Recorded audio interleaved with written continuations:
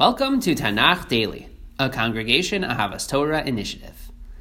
Today we are studying the 24th parak of Sefer Shmuel, which is one of the climactic chapters of the Sefer.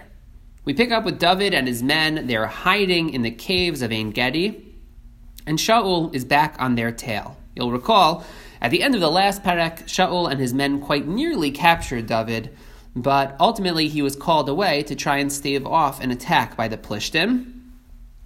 We can assume that in the interim, between the end of last parak and the beginning of this parak, Shaul succeeded in doing so, and now he's back to his favorite preoccupation, trying to hunt David. He goes with 3,000 men to Ein Gedi, and he's following David when he needs to go and make a pit stop. Shaul needs to relieve himself, so he goes into a cave, and he doesn't know that David and his men are actually hidden in that very cave. David's men see this as a great sign and a gift from God, that Hashem has delivered Shaul into David's hands. This was David's chance to finally end this miserable chapter in his life, a chance to kill Shaul and seize the kingship. And of course, not only did David have personal reasons to want to do this, and a right to do this, after all, Shaul had a price on his head. Shaul was trying to kill him. He was a rodef. He was a pursuer. David had every right to kill Shaul here, but there was also great pressure from all of David's men. These were a band of men who were outcasts and outlaws, and they too stood so much to gain by Shaul being killed. They would have been able to re-enter into society, presumably having curried favor with David, who would now become king. They would also not just be able to re-enter society, but now they'd enjoy royal protection and reward. So they really wanted David to do this. There's a great deal of pressure on David to kill Shaul, and of course he has every reason to do so, which is what makes this moment so filled with tension. If you read the Psukim carefully, it's hard to detect and to understand exactly what David's initial plan was in this moment. Perhaps he began to approach Shaul with the intent to kill him. At least one of the Mefarshim contend that was David's initial approach. That was what he was going to do. But ultimately we know that he just cuts off the corner of Shaul's garment. And even that, he regrets terribly. Now, this sequence leaves us with a lot of questions, a few very important questions. Firstly, why does David do this? Why does he choose to cut off the corner of Shaul's garment? And secondly, why does he then regret doing this? David spared Shaul by cutting off the corner of his garment. He has demonstrated great loyalty and a sense of compassion for Shaul. So why does David then feel terrible about having cut the corner of Shaul's garment? And I think that these two questions together set us down the road towards an answer, which is to say that the fact that David regretted so deeply having cut Shaul's garment indicates that it must have been an act with deep symbolic significance. On the simplest level, we can say that cutting a person's clothing, and certainly a king's clothing, must have been a means of disgracing that person. And so David feels bad that he has disgraced the king. But as you may already be thinking, it seems that David is sending a much more powerful message than that. And it's one that's very particular to Shaul and to Shaul's life. You'll recall that after Shaul's failure in his fight against Amalek in Parak Tesvav, he fails to destroy Amalek and all the animals, Shmuel tells Shaul that Hashem has rejected him, and he has chosen or will choose someone in Shaul's place to serve as king. And as Shmuel begins to walk away from Shaul, it says, "Vayachazek b'chinaf me'ilo vayikara," that Shaul laid his hands upon the garment of Shmuel, and it rent. In truth, the pasuk is unclear in terms of who held whose garment, but the most traditional, widely accepted approach to this pasuk is that Shaul grabbed on desperately to Shmuel's robe, pleading with him not to go, and Shmuel persisted, continued walking, and his robe was torn. And that prompts Shmuel to say, "Kara Hashem es mamlechus Yisrael me'alecha hayom, unisana l'rei'echa hatov mimeka." The Lord, Hashem, has rent the kingdom of Israel from you today and has given it to someone else that is better than you. And so David tearing Shaul's clothing seems to be pointing us to that moment. It seems to be pointing Shaul to this moment and reminding him that Shaul, it's over. Shaul, you have lost the kingship. He's reminding him of the very message that Shmuel articulated in that moment. Now, you could argue that David didn't know about this moment and that his tearing of Shaul's clothing had a more generic message in mind, to disgrace the king, whatever that may be, but certainly on a literary level, us as the reader, we're meant to connect these two moments. It's very clear that these two tearings are meant to be seen as being deeply connected, which they so obviously are. So it's a very powerful moment literarily, even if David didn't have that in mind, but it strikes me that it certainly makes, it's very appealing to think that Shmuel told this to David, told him about this moment, and now David is recalling that moment and giving this profound message to Shaul, albeit that a moment later he feels uncomfortable with having done so. He feels that this has crossed a certain line, and that's some of perhaps the subtext in what's going on here. There was, of course, another outcome to David having cut a piece of Shaul's garment, and that was that.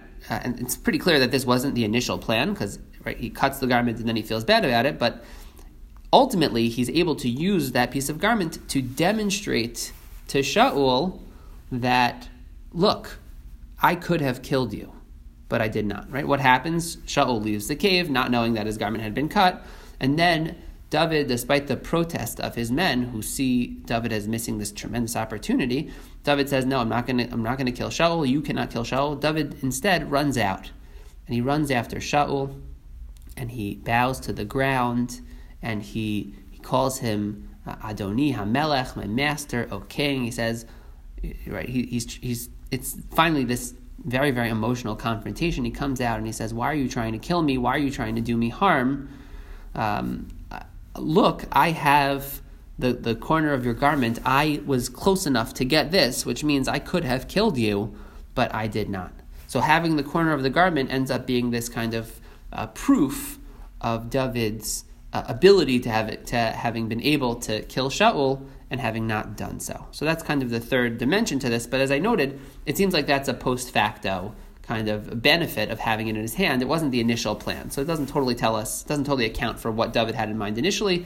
There's more to work out here, but I think that kind of captures a lot of the layers of what's going on. So David now comes out, he has this emotional encounter, this emotional confrontation with Shaul. Why are you doing this?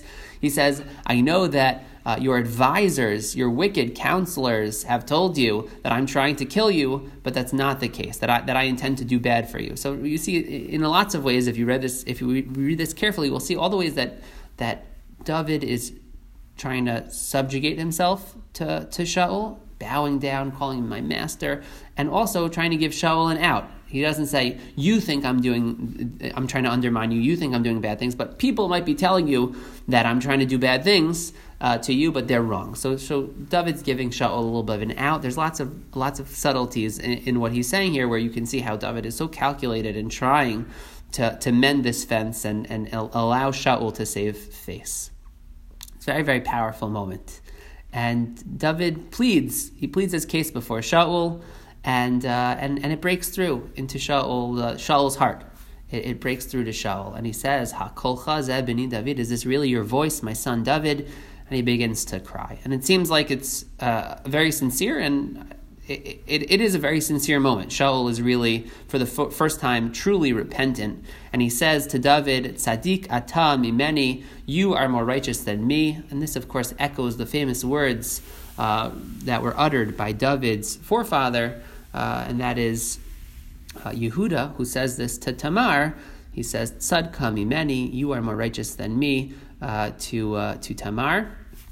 And in that moment, that's really, not to get us too far afield here, but in Sefer Bereshis, that's a pivotal moment in Yehuda emerging from the depths of the Yehuda and Tamar episode, and then emerging as the leader among Shivtei Yisrael, among the tribes and among the brothers. And so the fact that pivotal moment kind of rings out here as we are witnessing David's ascent is I think very, very powerful, and of course very, very deliberate. Shaul then says, now I know that you will be king.